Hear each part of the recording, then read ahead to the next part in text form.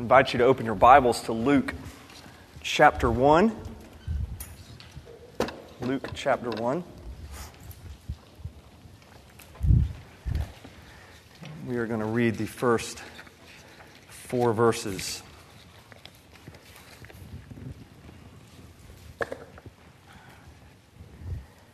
Inasmuch as many have undertaken to compile a narrative of the things that have been accomplished among us, just as those who from the beginning were eyewitnesses and ministers of the word have delivered them to us, it seemed good to me also, having followed all things closely for some time past, to write an orderly account for you, most excellent Theophilus, that you may have certainty concerning the things you have been taught. Pray with me. Lord, no one needs to hear from me tonight. We need to hear from you. So I ask that you would speak, that the Spirit who is already working would take the words we have just read and would write them on our hearts. I ask that my words would fall to the ground and blow away and not be remembered anymore. But Lord, let your words remain and may they change us. I pray this in the strong name of Jesus. Amen. Tonight we are starting a series on the book of Luke and Acts that is going to take us at least 2 to 3 years to get through. We're studying Luke and Acts together because Luke intends them to be seen as a single unit. And if you study church history, you know that when those books traveled around, they always traveled around together. They are meant to study together. They both shed light one on the other. Luke writing them both. Now, 2 to 3 years seems like a really long time to dedicate to studying a book or 2 books, but it's really not, considering the amount of material we have to study. There's 52 chapters. One of my favorite pastors, Dr. Martin Lloyd-Jones, it took him 13 years to go through the book of Romans. 13 years, and I calculated it. I had a little extra time on my hand. At that pace, it would have taken him 966 years to preach through the entire Bible.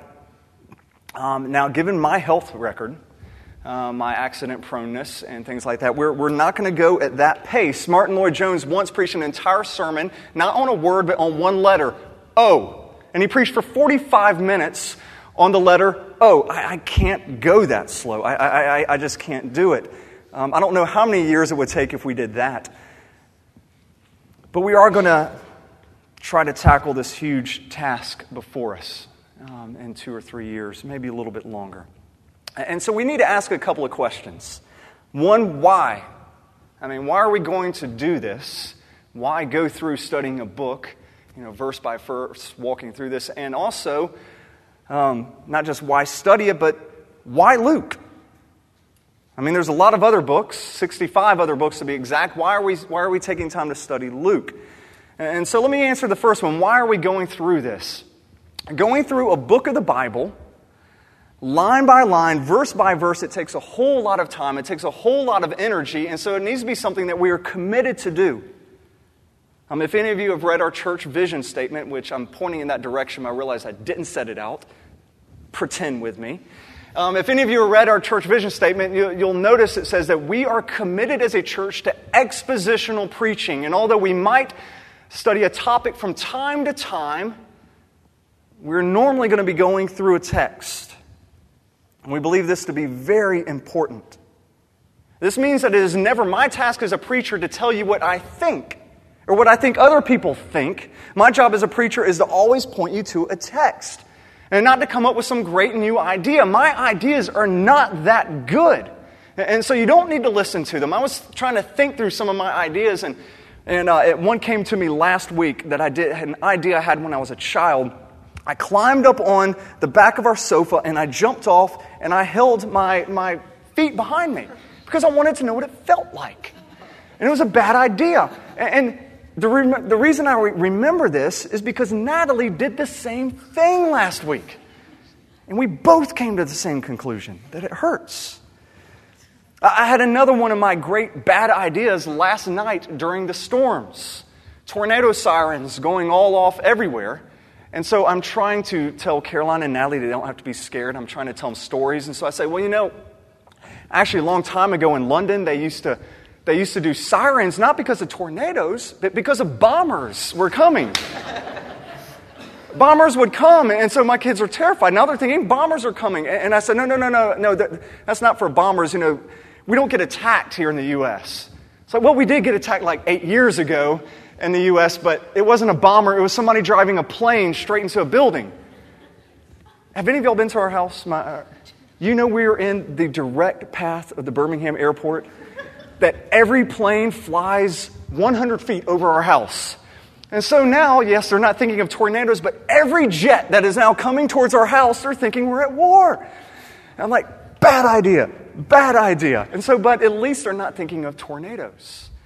But you don't need to listen to, I occasionally have a good idea, but it's not Scripture. It pales when we go through line by line and verse by verse. And my task is to go chapter by chapter, verse by verse, word by word, and point you to the text. I don't want you to give a rip of what I'm talking about if it's just me. And that includes right now. You should be thinking, well, Joel, that's great. You just told some great stories about your kids, how you're an idiot, and all that thing, but point me to the Bible. You're just telling us how great expositional preaching is, but where's the text? Where is it? And I had a hard time landing because it's all over the Bible. So I thought I would do as broad of a shot as I could. The Apostle Paul, in every letter, he begins his letter with grace to you. Every letter, you look at it, grace to you. Which you think is not a big deal because you don't think much when you write like dear so-and-so, but you're not an apostle, you're just a person. This is Paul. He puts great thought in it. It's intentional. Grace to you. He also ends every letter with grace be with you. So he starts every letter with grace to you, and he ends every letter with grace be with you. Now, John Piper, a couple of weeks ago, he pointed that last part out. He said it only took him 50 years of being a Christian, and finally for it to dawn on him that Paul ends every letter with grace with you. Paul doesn't casually say these words. And what you need to do is picture the scene. Paul sends a letter, and it goes to the church, and this is the authoritative word of God because this is from the apostle, and he holds it up, and the reader says, grace to you. And he reads the letter. And after they've finished reading it, and they're chewing on it, and they're thinking on it, he says, now grace, now go with you. He's talking about the grace given through the Word of God expounded. The Word of God taught. Every letter. Somebody yell out a book of Paul, or a letter of Paul. Yell it out. Somebody. It's not that hard. Philemon, great. Turn to Philemon. I was going to make you turn there. Turn to Philemon. It's like, where the heck is Philemon? Everybody's turning. Yeah. And you read right before. I'm in Jude. All right. Smallest book in the Bible. I had to choose it. Look at this. Verse 3. Grace to you. Verse 25. The grace of the Lord Jesus Christ be with your spirit. Go back a book. Go to Titus.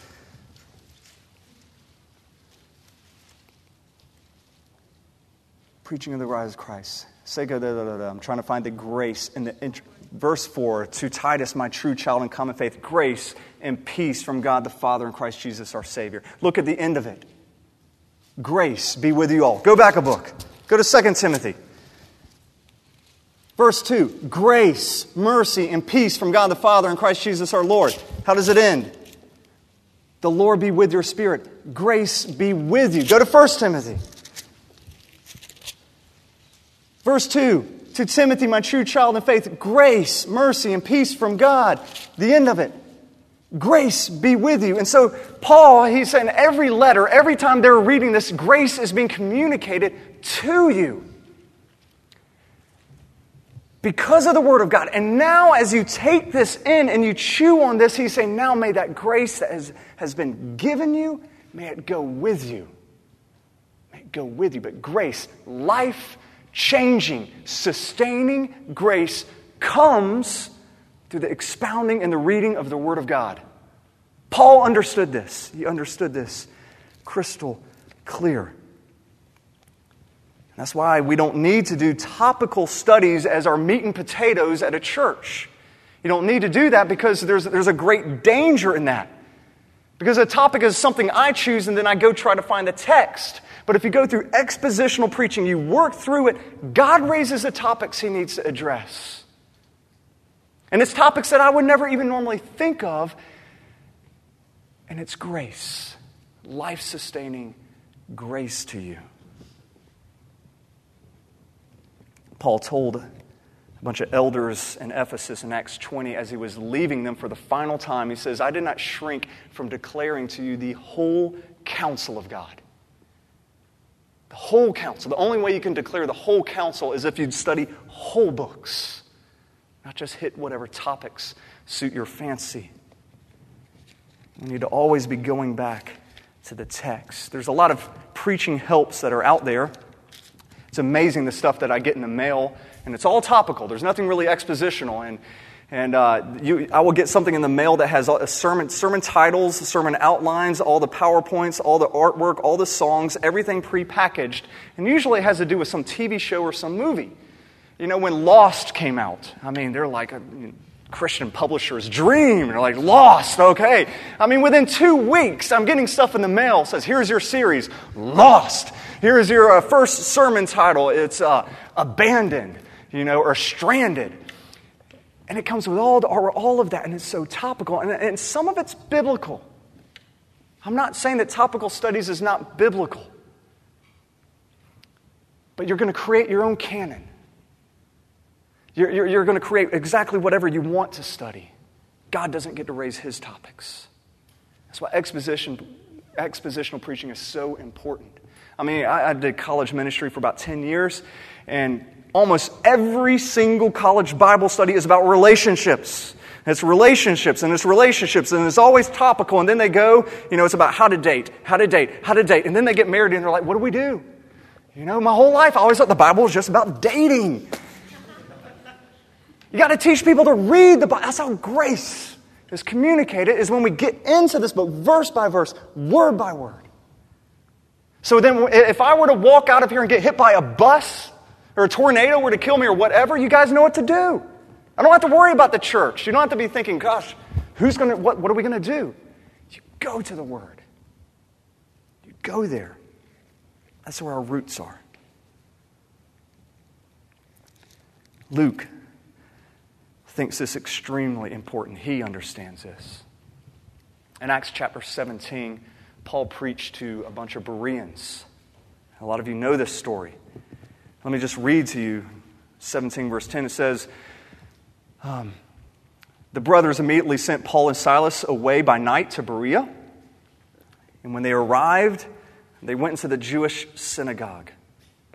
Now these Jews were more noble than those in Thessalonica. They received the word with all eagerness, examining the Scriptures daily to see if these things were so. So the Bereans, they hear Paul preach, and they say, that's great, Paul. We receive this, but we're not believing it until we see it here. We're not believing it until we actually see it in the text. We don't give really a rip what you say. You pointed us in this direction. Now we got to see it for ourselves, and that's what I want us for a church to do. You guys should not give a rip what I say. Anything that you think is really profound, go, well, that's really profound. That's great. Now let me see it here. Let me see it here. This is the only place where life-changing and sustaining grace comes from. So I need to always be pointing to the text. All right. That was expositional preaching. Now, why are we going to look at Luke? Why look at Luke and not the other Gospels or the other 65 books? Well, for one, Jesus tells us in the Great Commission in Matthew 28 that we are to teach people to observe all that I have commanded you. To teach all that I've commanded you. Well, the Gospel of Luke has more teachings of Jesus than any other book in the Bible. And so it's natural that we would turn there. It's not my favorite gospel. If you're allowed to have favorite, and I hope that's not heretical. My favorite is Mark. I love Mark, probably because it's short and I can read it. But if you read through Luke, you're going to get 60% of Mark verbatim almost. It's in there.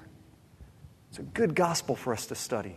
And there's all these unique stories that are just found in Luke. There's the long birth narratives that are in there.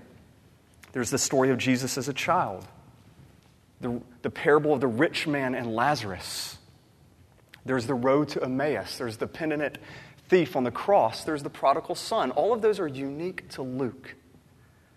Something I'm looking forward to studying. Luke wrote more of the New Testament than any other writer, more than Paul. There are also some things about Luke that I love. I think it's going to be great for our church to hear. He's often called the theologian of the Holy Spirit. The Holy Spirit appears in the Gospel of Luke more often than any of the other Gospels. He is always there, especially in Acts later, but all throughout Luke as well. The first couple of chapters of Luke actually read like a musical. Go through, read Luke this week. It's like a musical. Everybody's singing. Everybody's praying. Everybody's doing poetry. It's just great. It's full of joy. And sure enough, Luke uses the word rejoice more than all the other Gospels put together. He's constantly saying, look at this. Rejoice. Sing at what God's doing. Through His Holy Spirit, may you have joy. It's all throughout there. I want that for our church. I want that. The other reasons we're going to study Luke can be found in these first few verses, so let me reread them. Inasmuch as many have undertaken to compile a narrative of the things that have been accomplished among us, just as those who from the beginning were eyewitnesses and ministers of the word have delivered them to us, it seemed good to me also, having followed all things closely for some time past, to write an orderly account for you, most excellent Theophilus, that you may have certainty concerning the things you have been taught. Let's work backwards. Luke gives us the person, the name of the person that he wrote to, Theophilus, which I don't think is metaphorical. It does mean lover of God, but I think this is a real person because he uses the title Most Excellent Theophilus. And this is a term that Luke uses several times throughout Luke and Acts to it's an official title for a Roman official. They are most excellent so-and-so. And so this is a Roman official. It was also common when people would write that they would have a patron who would pay for them to write a book. Luke is doing a lot of traveling. It's taking him a whole lot of time. He's got to have somebody to finance this, and it is likely Theophilus because people would dedicate a book to their patron who is financing everything. So Theophilus, we know he's a Roman official. He's a Gentile. He's likely a believer. He just wants certainty concerning the things he has been taught. And so Luke writes this gospel in order to give this man certainty. And so the audience for Luke is an educated, intelligent, Gentile convert who is somehow removed from the events but has come to believe, which I think describes us pretty well here. You could say that Luke, in many ways, is written for people like us. Intelligence debatable for some of us. We're educated. And you can see this throughout Luke and Acts, that this is his aim. Now let's look exactly how Luke goes about writing this gospel. It says he does so with careful research. He's carefully examining these things. He is following all things closely to present an orderly, and that doesn't mean chronological, but he is ordering events so we can really understand them. He's an investigator. Luke went and he investigated things. He heard, okay, we know Jesus was born in Bethlehem. Well, why is it that Luke has a much more detailed birth narrative than any of the other Gospels?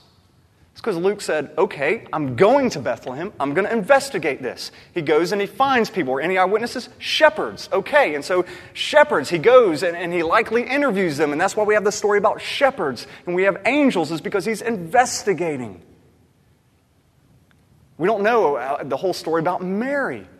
He likely went to Mary. Okay, it says that you had the child of God. We believe that. How'd that happen? Luke writes it. He interviews her. He probably asked her, now I know it's got to be awkward, raising the Son of God?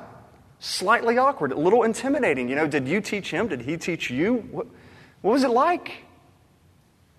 And so she tells him, it was awkward. When he was 12, we went to the temple, he just disappeared. I wanted to be mad at him, but yeah, there he is, teaching in the temple. What am I to do? Do I yell at the Son of God? We get those stories here. He investigated carefully. He followed every lead. He also says that he looked at the eyewitnesses. This gospel was written very early. Eyewitnesses were still alive that remember Jesus. It's probably one of the reasons that Luke felt an urgency to write things down. People actually preferred oral traditions. This is probably written between 60 and 70 AD when there was the Jewish wars going on and the communities were being decimated. Witnesses were starting to be killed. And so Luke probably thought it very important, I need to go ahead and record this stuff now. We actually need to put this to paper before the oral testimony is lost forever.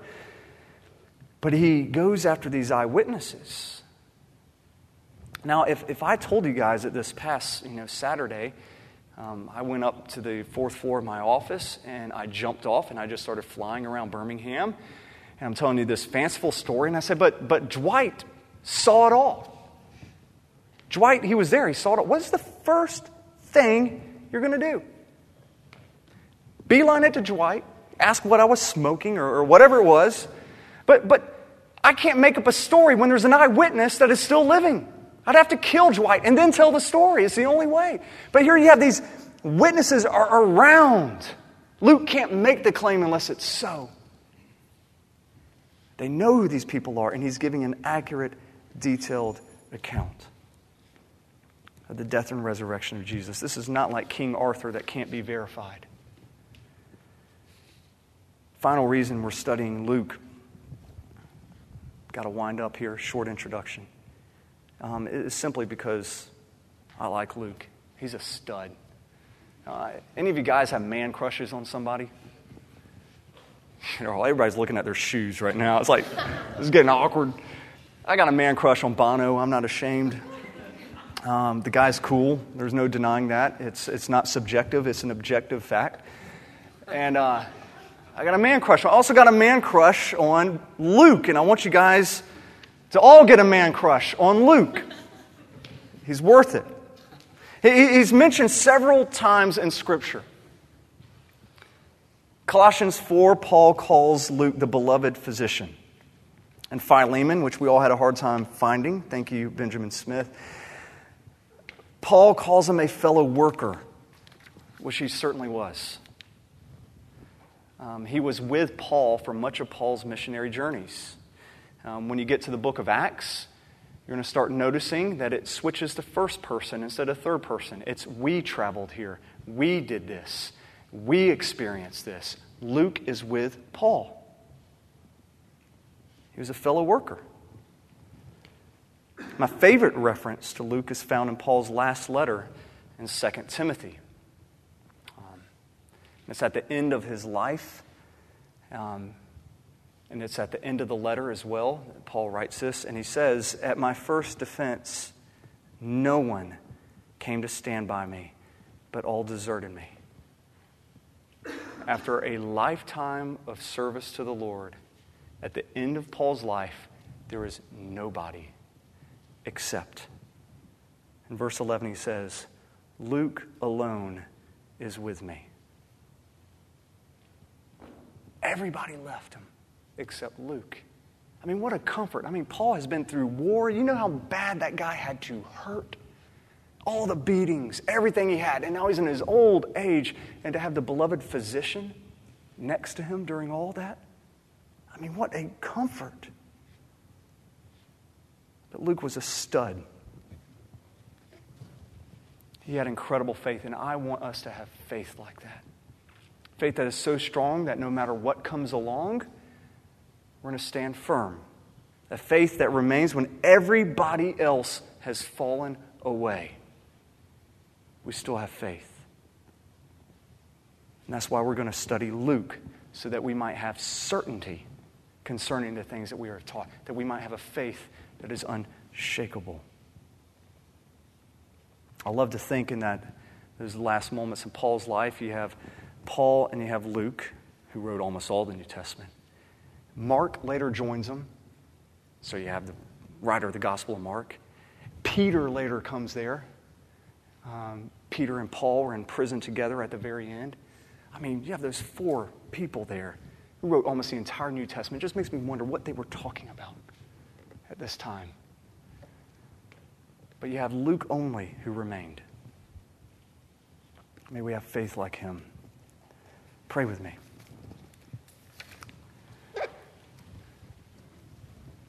Lord, I hated having to do such a short introduction to such a long, great book. But may it sink in. May we have certainty through your Spirit as we study this book.